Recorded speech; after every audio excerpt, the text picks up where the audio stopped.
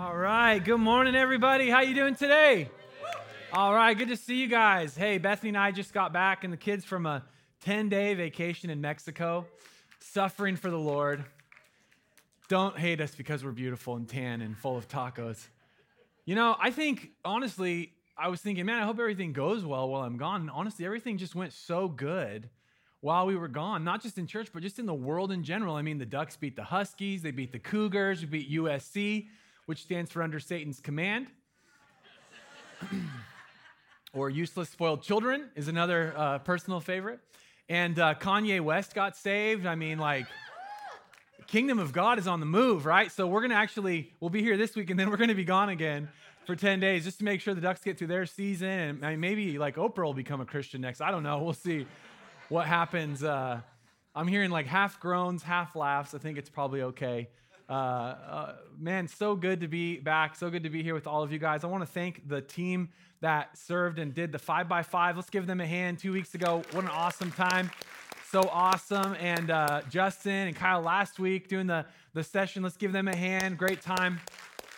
So cool. This is such a talented, incredible, gifted church. Every one of us, every one of you, every one of us here together in this family has talent, ability, gifting, calling. God's put something inside of you to share. It doesn't mean just up on the stage. I'm not highlighting that. Just whatever God's called you to do. But God has put so much in so many people. So I'm so grateful for that. Well, today I am excited because we're jumping into a brand new series called Bigger. Somebody say bigger.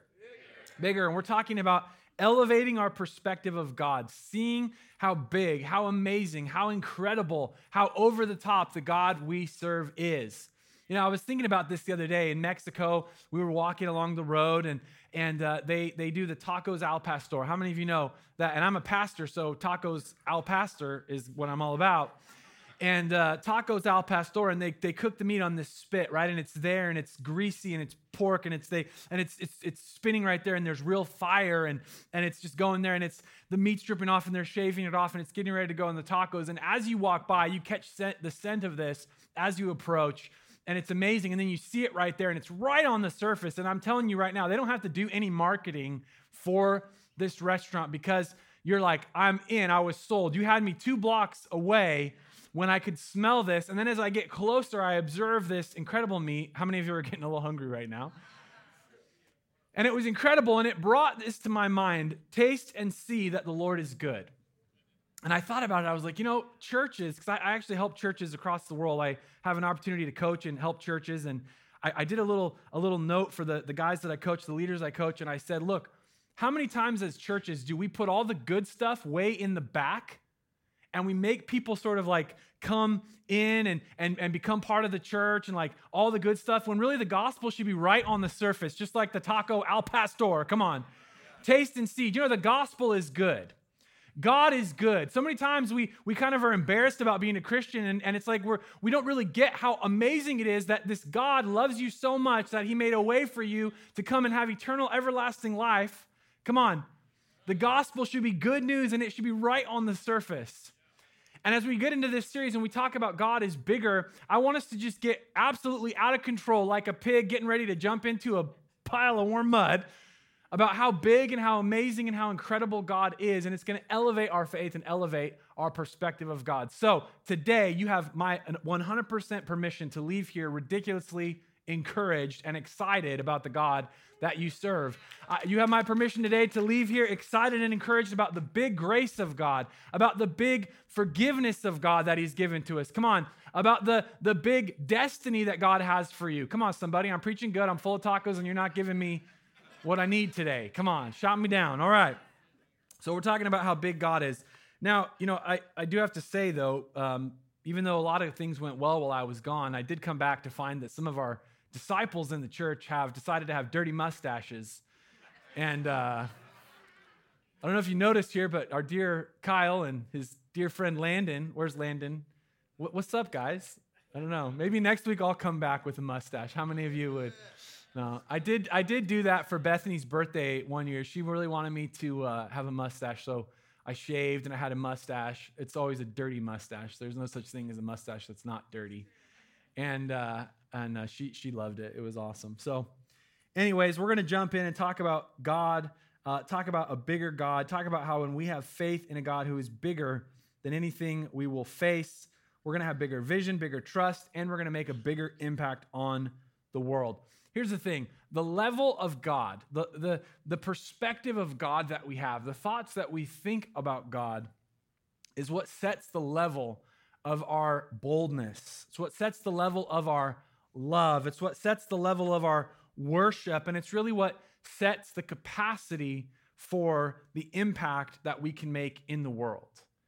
And my thesis for you today is that if you're a follower of Christ, you're a person who actually believes in God, follows God, you're a card-carrying member of the club, so to speak, that your perspective of God actually needs to be increased and elevated. I would propose to you today that most of us who are actually servants of God, following Christ, we actually don't see God at the right level. We don't have the high enough perspective of God. And dare I say, we tend to have a higher perspective of our challenges, our problems, and our own weaknesses and insecurities and problems. And faith is not just like having this sort of fantastical belief like someday God will sort of show up from the clouds. No, faith is actually locking in and understanding who God is and then basing everything and everything becoming relative to who God really is. So getting that right, getting the right perspective of God is so important. So let me ask you this question. When was the last time you were literally in awe of God? Like when you were overwhelmed. I mean, I think about the prophet Isaiah. It says he gets taken up in a vision to heaven and he's there and he says, I'm undone. I'm literally coming apart at the seams, right? I'm breaking down because I'm so amazed. I'm so in awe. I think back in my life about some of the times I've been in awe of something. I remember when I was young, I got to go to the Grand Canyon. How many of you have ever been there? Now, when you think about it, it's really just a big hole in the ground. But my goodness, what a big hole it is. My goodness, if you go to the Grand Canyon and you stand on the rim and you look out, it's absolutely breathtaking. I was in awe. If you haven't had an opportunity to go, you need to go. How many of you have been to our own national treasure, Crater Lake, right? And when you go to Crater Lake, how many of you have been there more than 3 or 4 times, right? You've been there a bunch of times. But when you go, even if you've been there 3 or 4 times, what does it do? It takes your breath away. You're in awe because it's so vast, it's so grand, and you think, man, this is so much bigger than me.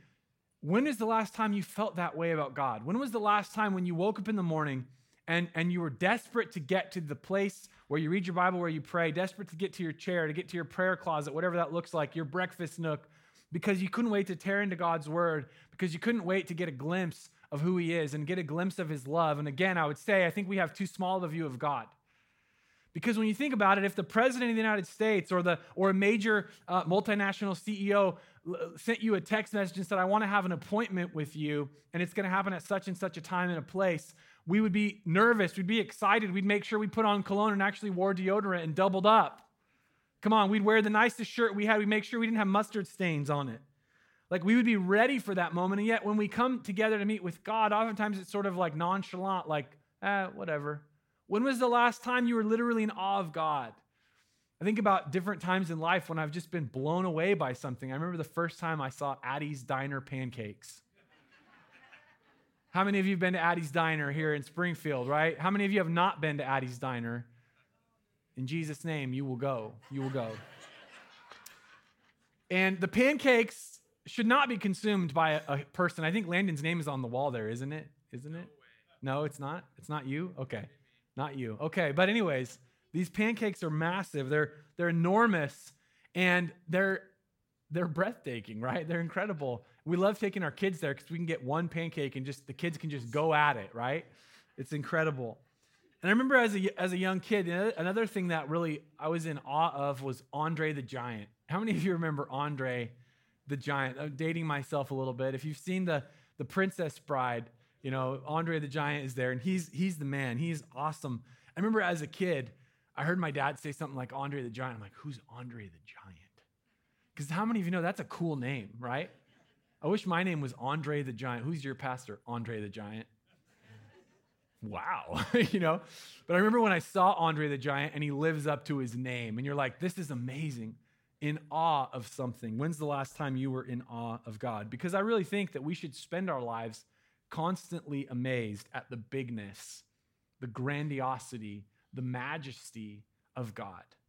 We should spend our lives always a little bit like nervous about how incredible God is. We need to elevate our perspective of God. In Psalms 147, verse 5, it says, "How great is our Lord." How great. His power is absolute. His understanding is beyond comprehension. The Lord supports the humble. He brings the wicked down to the dust.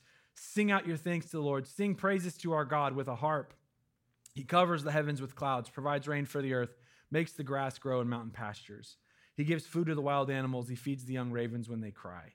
He takes no pleasure in the strength of a horse or in human might. No, the Lord's delight is in those who fear him, who have a holy awe and a holy reverence and follow God, those who put their hope in his unfailing love. When's the last time you were in awe of God? How great is our God? His power is absolute. How many times do we elevate the circumstances or the struggles and we fail to worship God and recognize God and see God for how powerful and good and amazing he is? So again, today we're going to talk about this, but through the rest of this series, our thing is we're going to elevate our perspective of God. We're going to elevate our perspective of God. I want to share a story with you today about a young man that we see in the scriptures. It's a famous story, and you probably know the story, probably heard the story, but we're going to look at it in light of what we're talking about today to elevate our perspective of God.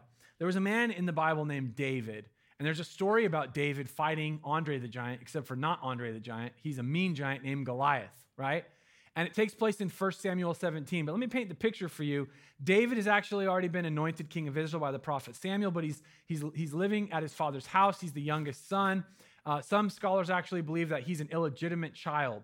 And so David really doesn't have all the advantages that his older brothers do, but God has pulled him out and selected him to be the next king of Israel, at least kind of behind the scenes.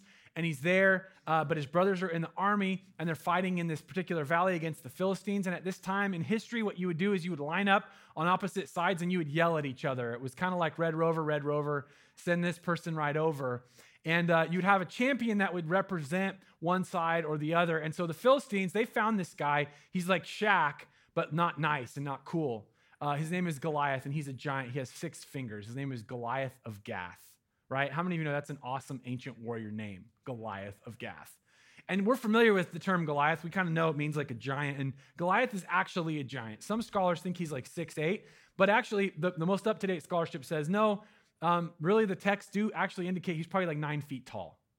And whatever you think, he's an enormous man. He has a giant spear, crazy armor. He probably goes "arr" like that too, like a pirate. I'm just putting that out there. So Goliath is yelling at the armies of Israel across this valley, and I actually got to drive through this valley earlier this year in Israel, and it's not real wide. It's pretty narrow. It's kind of like you'd imagine it in the story.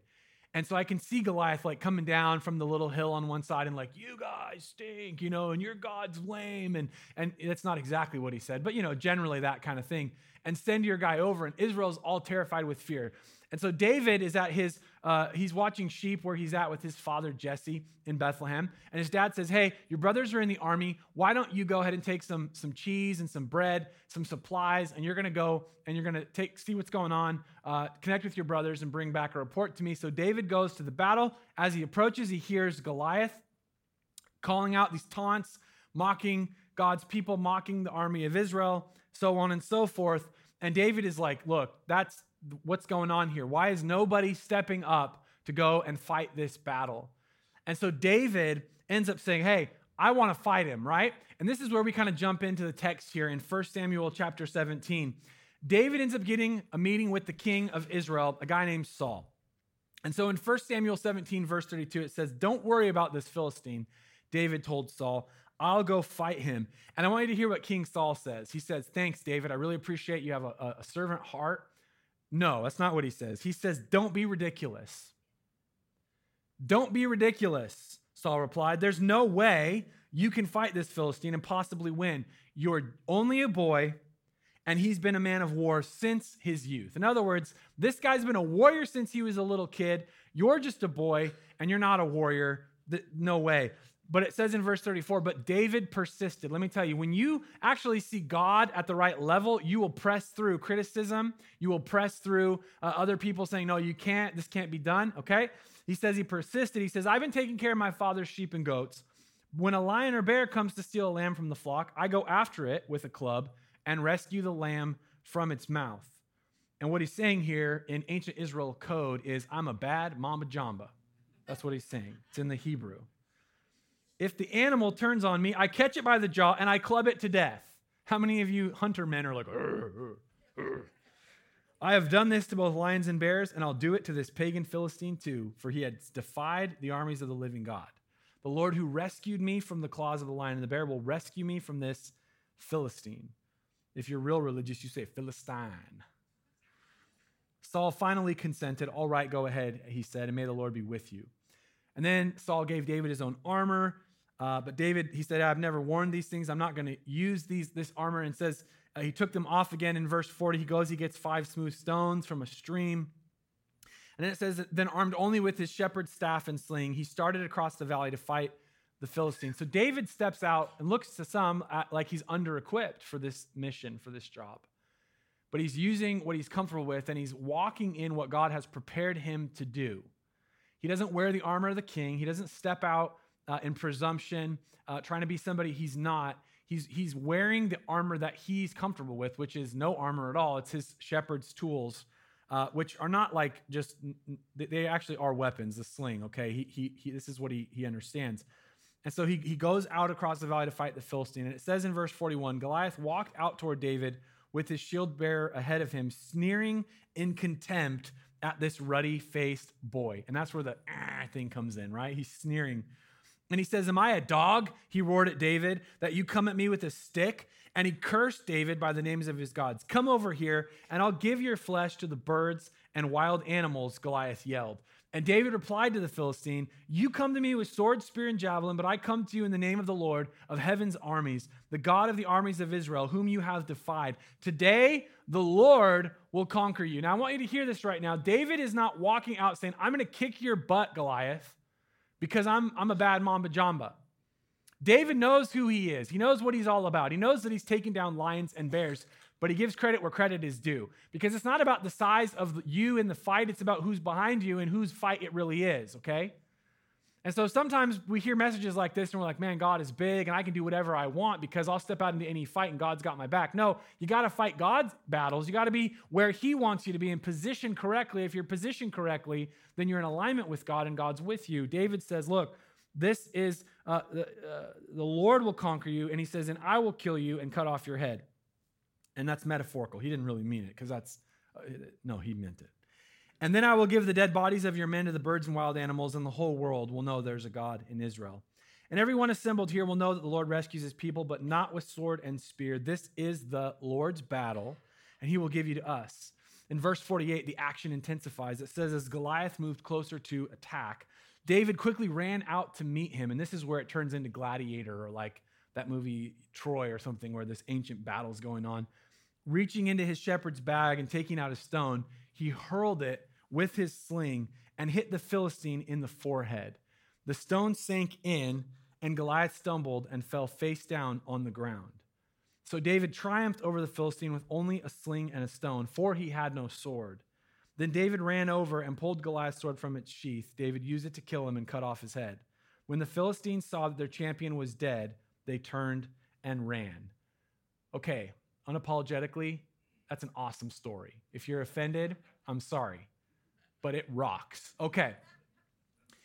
David has this great battle. David has this great victory, but I want us to go back through this account in this story. And obviously we know the story of David and Goliath. We've heard it before. Oh, David kills Goliath.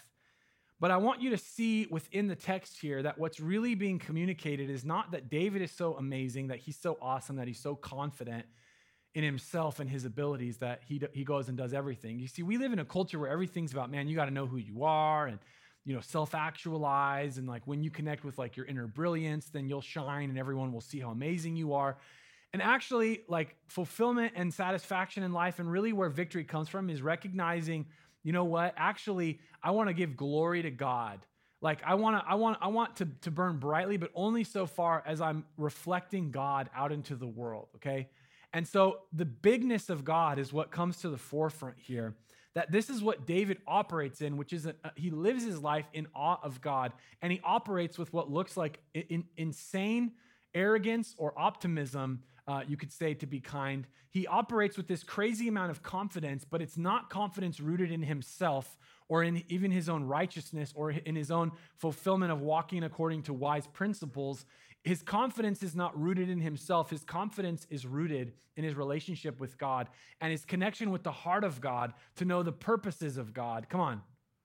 And when you are in alignment with God's heart, and when you are in alignment with who God is, you can do some pretty amazing things in life, as long as you don't reach out to touch God's glory. Come on. You see, there's been some times in my life where I've done some things where I wanted to look at my hands and go, my goodness, what's going on? You know what I mean? Prayed for somebody, they got healed. Did I do that? It's kind of like Steve Urkel, you know what I mean? Did I do that? The reality is no. God did it. I get to be a vessel. I get to be a conduit. Come on, living for the glory of God. But when we're in alignment, so this is where David is at. So let's look at this story. I want to give you a couple of principles to look at the fact that God is bigger. Number one, God is bigger than our shortcomings. God is bigger than our shortcomings. You know that God gets glory when he works through our weakness? Many times we're always trying to build up our strength so that then we can do something for God. And God would actually prefer, and God will actually use you when you will actually step out in your weakness. Because when you step out in your weakness, God is the one that gets the glory. Because people don't say, man, look at you. You really did that. You're so strong. You're so powerful. People go, wow, I know that Jake couldn't have done that unless God was with him. And God gets glory in that moment.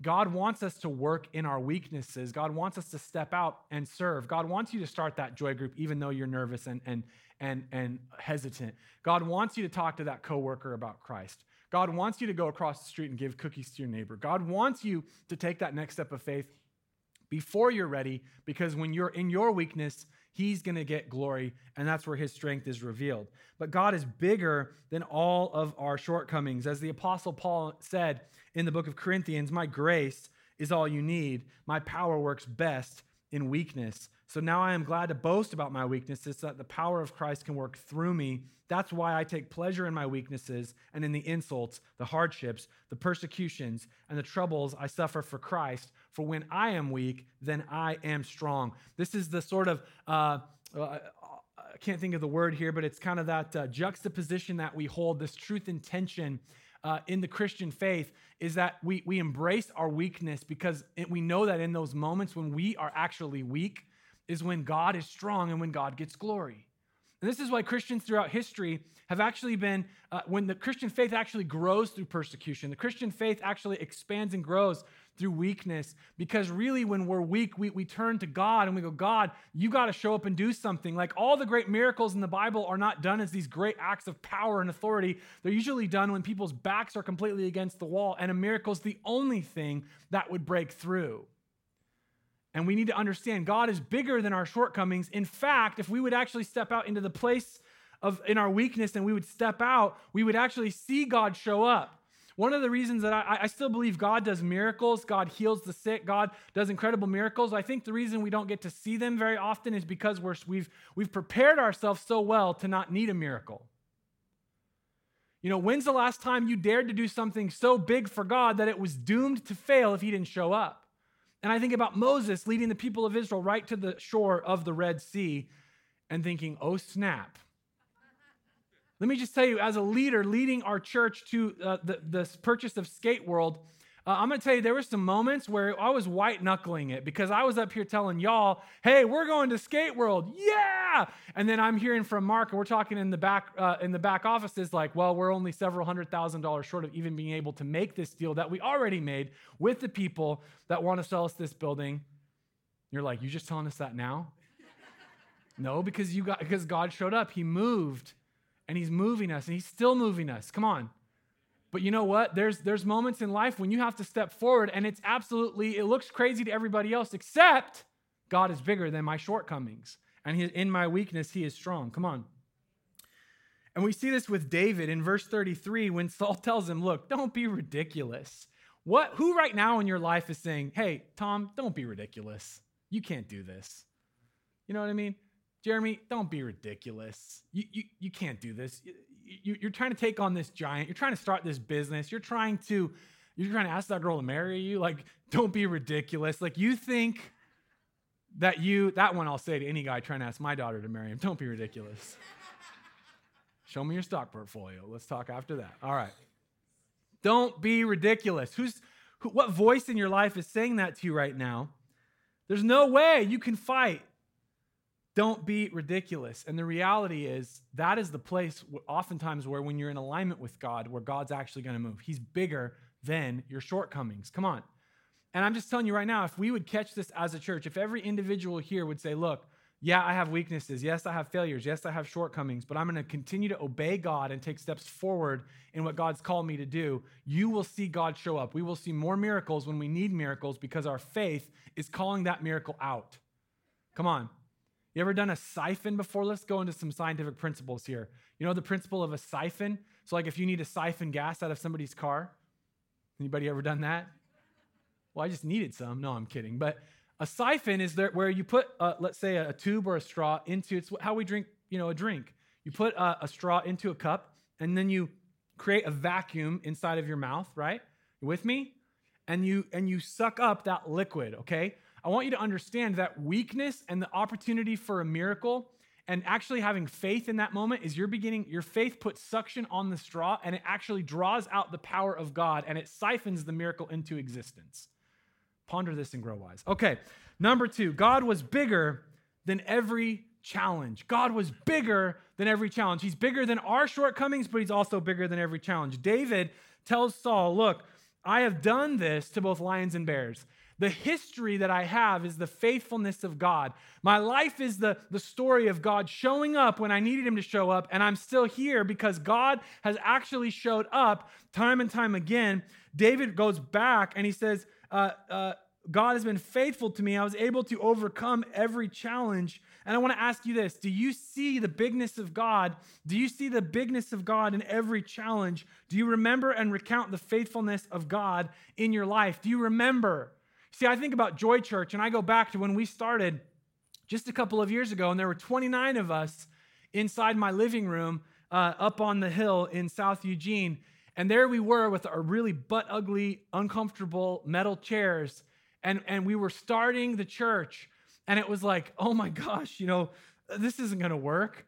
And then we grew explosively from week 1 to week 2. We went from 29 to 22 people. Some of you have joy groups with more people than that. And here we are, and I'm telling people, our kids' ministry it's called The Garage, and it's not fancy. It's actually in our garage. It literally was, and we put some tarps down, and that's where the children are. Nothing but the best for the kids at Joy Church. But I look back and I go, yeah, but God was there. He was with us. He delivered us from the living room. We went to the Hilliard Community Center, and we grew, and God moved in our church. And then we came to the movie theater. I remember being on the phone with my dad saying, hey, we have an opportunity to go to Regal Theaters. And he goes, well, can you afford it? No, definitely not. He goes, how long could you afford it? Like maybe a month with our current church budget. If I don't get paid this month, and he goes, Jake, this isn't the time to play it safe. It's time to roll the dice. God is with you. Come on. And here we are.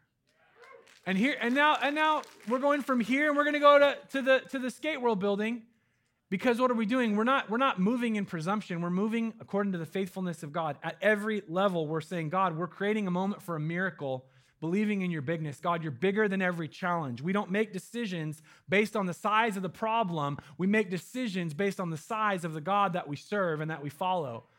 And if you will live your life this way, it's called walking by faith, not by sight. And it doesn't mean being crazy or insane. It means that you have a trust because of a history lesson that you remember all the time about the faithfulness of God at every level. And I just want to tell you right now, God is bigger than every challenge. And your current challenges right now that seem so big are probably just the training wheels for your faith for the next season. Listen, David had to fight lions and bears. How many of you, if you ever fought a lion or a bear, you'd be like, I'm done. That's enough. I got my story. Well, back when I was your age, young whippersnapper, I was fighting bears and lions barehanded, killing them with clubs. Sure, Grandpa. No, really, it's true. And here's David as a young man. He's already seen great victory in his life. For a lot of people to be like, that's pretty awesome. And yet that was just the training wheels for his faith to bring him to this challenge, to face this giant. Number 3, God is also bigger than every giant that you will face. God is bigger than every giant. Let me just tell you, in life, you will have tribulation. You will have troubles. There will be storms. There will be giants that you will be called to fight. But God is bigger than every giant.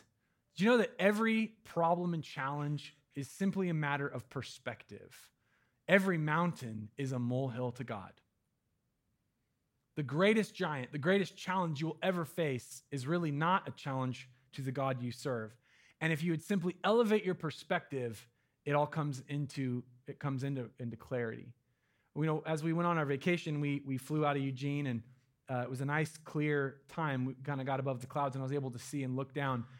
You know, when you're driving on I-5, when I go back to my hometown in Medford, and you're driving through the mountain roads and the peaks, and you feel very much small with those mountains. But when you go up to 25, 30,000 feet, everything looks kind of flat from that perspective. It's a matter of perspective.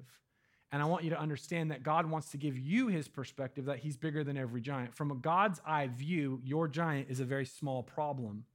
And so it's time to stop looking at the size of your circumstance and start looking at the size of your God. Many times when we talk about what it means to be a person of worship, hey, I'm a worshiper, I'm a person that loves to worship God, we associate that correctly, but not completely, not comprehensively. We associate that with what we do on Sundays where we sing songs.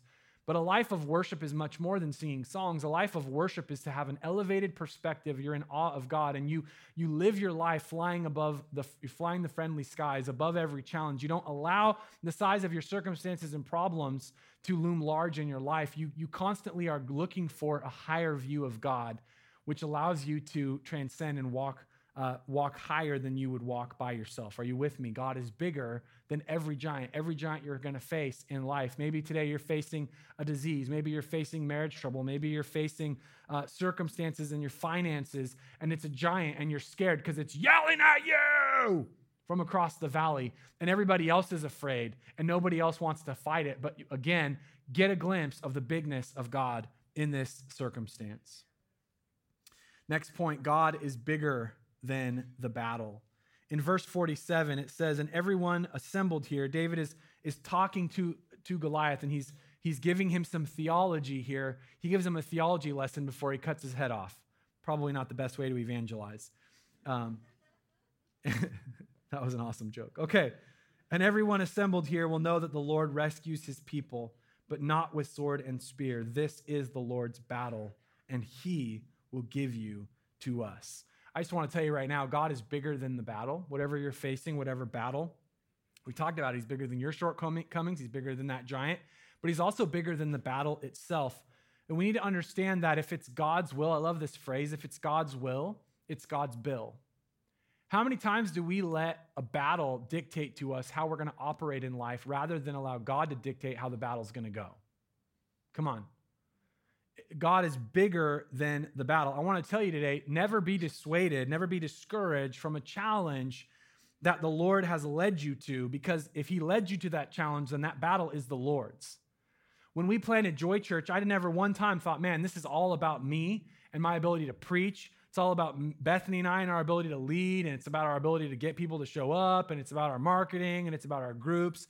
No, we said, God, if this is your will, then it's your bill. God, if this is your will that we step out in faith with this small group of people and start the church, then God, it's your battle, because God is bigger than the battle. But guess what? God always gets the glory in that. Come on. But God is bigger than the battle. Maybe right now you have a battle that you're sort of hesitant to fight, but you know God has brought you to that place, and you need to understand, hey, the God I serve is bigger than this battle. I can walk forward in faith and victory. And then last one, and we'll move on. God is bigger than the victory. Here's the thing, guys.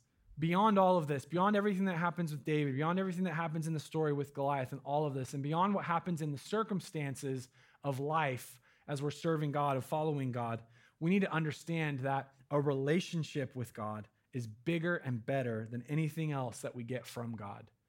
There is no victory that I win in life, whether it's a victory in finances or a victory in faith or any kind of victory of God doing something great in my life. None of that compares to the inestimable value of Jesus and knowing God and connecting with God. The relationship with God is the prize. God is bigger than the victory. C.S. Lewis once said, and I love what Justin said, it's like basically in the bylaws that you have to give a C.S. Lewis quote, and here it is. He that has God and everything else has no more than he that has God alone. The beautiful thing about being a follower of Christ is that, again, in our weakness, he is strong, and yes, we win victories, and yes, we walk in faith, and yes, we kill giants, and yes, we see all the things that God does in our life. But the beauty of that is even if we didn't win the battle, you always win the war because God wants to give you his heart and give you himself, and a relationship with him is the greatest treasure, the greatest prize. And that even if on this side of eternity, the battles that we fight don't appear to go our way, in the end, all things will be made new by the one who made all new things. And God will wipe every tear from your eye, and our God is bigger than even the victory that he will give to us, even as we walk in this life. See, the thing about a Christian is we believe in two kingdoms. We believe in a kingdom now, a kingdom that is imminent and here, a kingdom that Jesus inaugurated when he came down to this planet where he invaded our mess and our muck, and he said, let me show you how to live your life on this side of eternity. But we also look forward to the coming kingdom. Come on, we look forward to the coming kingdom, what we call going to heaven, or what we call the kingdom come, where God steps back in and he says, okay, now this sort of experiment is over. Now every knee will bow at the name of Jesus, and every tongue will confess. And now I'm going to make everything right again. And the New Jerusalem comes down, and we look forward to that. And this is what I love about being a Christian, is that walking in victory doesn't always mean that in the play-by-play you win every time. But it means that at the end of the game you always do. Not to make it an Oregon Ducks thing, but like last night, how many of you in the first quarter are like, fire Arroyo, Herbert's no good. What about interception? We're down 10-0 and we're going to fall to the mighty Trojans. Except for at the end of the game, one team was dancing and singing. Come on. Because the Ducks are God's team and God is bigger. Hey, the Beavers got to win too. We can all be happy. No. Beyond that, God is bigger than every victory because a relationship with him is really where it's at, what it's about. So when we elevate our perspective of God, we're going to see incredible things take place. I want to give you 3 takeaways today. I'm going to give them to you lightning fast. Number 1, believe in a big God. Don't have a weak and worthless faith in a tiny God. Maybe you, as a Christian right now, you have a weak, tiny, itty-bitty, silly faith. And I want to encourage you today to bolster it and build it up and work that muscle and begin to believe in a bigger God. Number 2, set your sight on him. The old songs, turn your eyes upon Jesus. Set your eyes upon Jesus. Don't look at yourself or your circumstance. Keep your eyes on God. And then number 3, be bold because God is big. What are you going to do for the kingdom because God is with you? David, again, appears to be reckless, appears to be almost arrogant. He steps out into this incredible moment of victory. And why did he walk in that boldness? It wasn't because he trusted himself. It's because he trusted in a ridiculously big God. So I want to challenge you today. Elevate your perspective of God. God is bigger than everything that we're going to face. And we want to be those people of worship with an elevated perspective who live our lives completely in awe of God. You know, today as we get ready to close, I think there's been something here for everybody to draw from. Hopefully, again, you are encouraged as you go. But I want to make an opportunity, an invitation to you. If you're here today and you're not a follower of Jesus, you know, you came to church today for some reason, and I don't know the reason why, but here's what I do know, that God who loves you so much, who sent his son Jesus to die on the cross for your sins, for my sins, he orchestrated you to be here today. It's not an accident. And that God that loves you so much wants you to come into his family. And we get into the family of God simply by trusting in the work of Jesus, that again, he paid the price for our sin, the things that separate us from God, the things that we've done to hurt ourselves and hurt others. When we've fallen short of God's glory, fallen short of God's standards, Jesus died for you, for me, to pay that price and reconcile you with God. And by putting your faith and trust in Jesus today, you can be part of God's family. And just like the tacos al pastor, God doesn't hold back his goodness. It's not like, well, in 5 years after you've proved it that you really are serious about being a Christian, then you get what God has for you. No, the minute you call upon the name of the Lord, it says you will be saved. There's something so beautiful and scandalous and reckless about God's grace that he wants to give you today. I had somebody ask me, they said, what do you think about Kanye getting saved, on social media? What do you think about that? And I'm like, well, I haven't given it much thought, but I think Christians should always celebrate over the top when anybody gives their life to Jesus. Well, you think it's real? I don't know. I don't know if my faith is even real. So I'm just going to be excited when somebody's proclaiming Jesus. Come on. Because, come on, the Tacos Al Pastor is on the front. You want to jump into the Jesus tribe, you get to jump in because I'm not the gatekeeper. You put your faith and trust in Christ. So if that's you today, this is your moment. This is your opportunity. Let's bow our heads, close our eyes today. If that's you today, if you're like, Jake, I want Jesus, real, authentic, Tacos Al Pastor, Jesus. I want a relationship. I want him to pay for my sins. I want to receive what he did for me and follow him. If that's you, would you just raise your hand today? Just raise your hand if you want to follow Jesus. I want to put my faith and trust in him. And let's pray, thank you. Let's pray this prayer together. Dear Jesus, I put my faith and trust in you. I thank you that you paid for my sin and made a way for me to be reconciled with God. I give you my life, every part. And I thank you that you've made me right with you and part of your family. In Jesus' name, amen.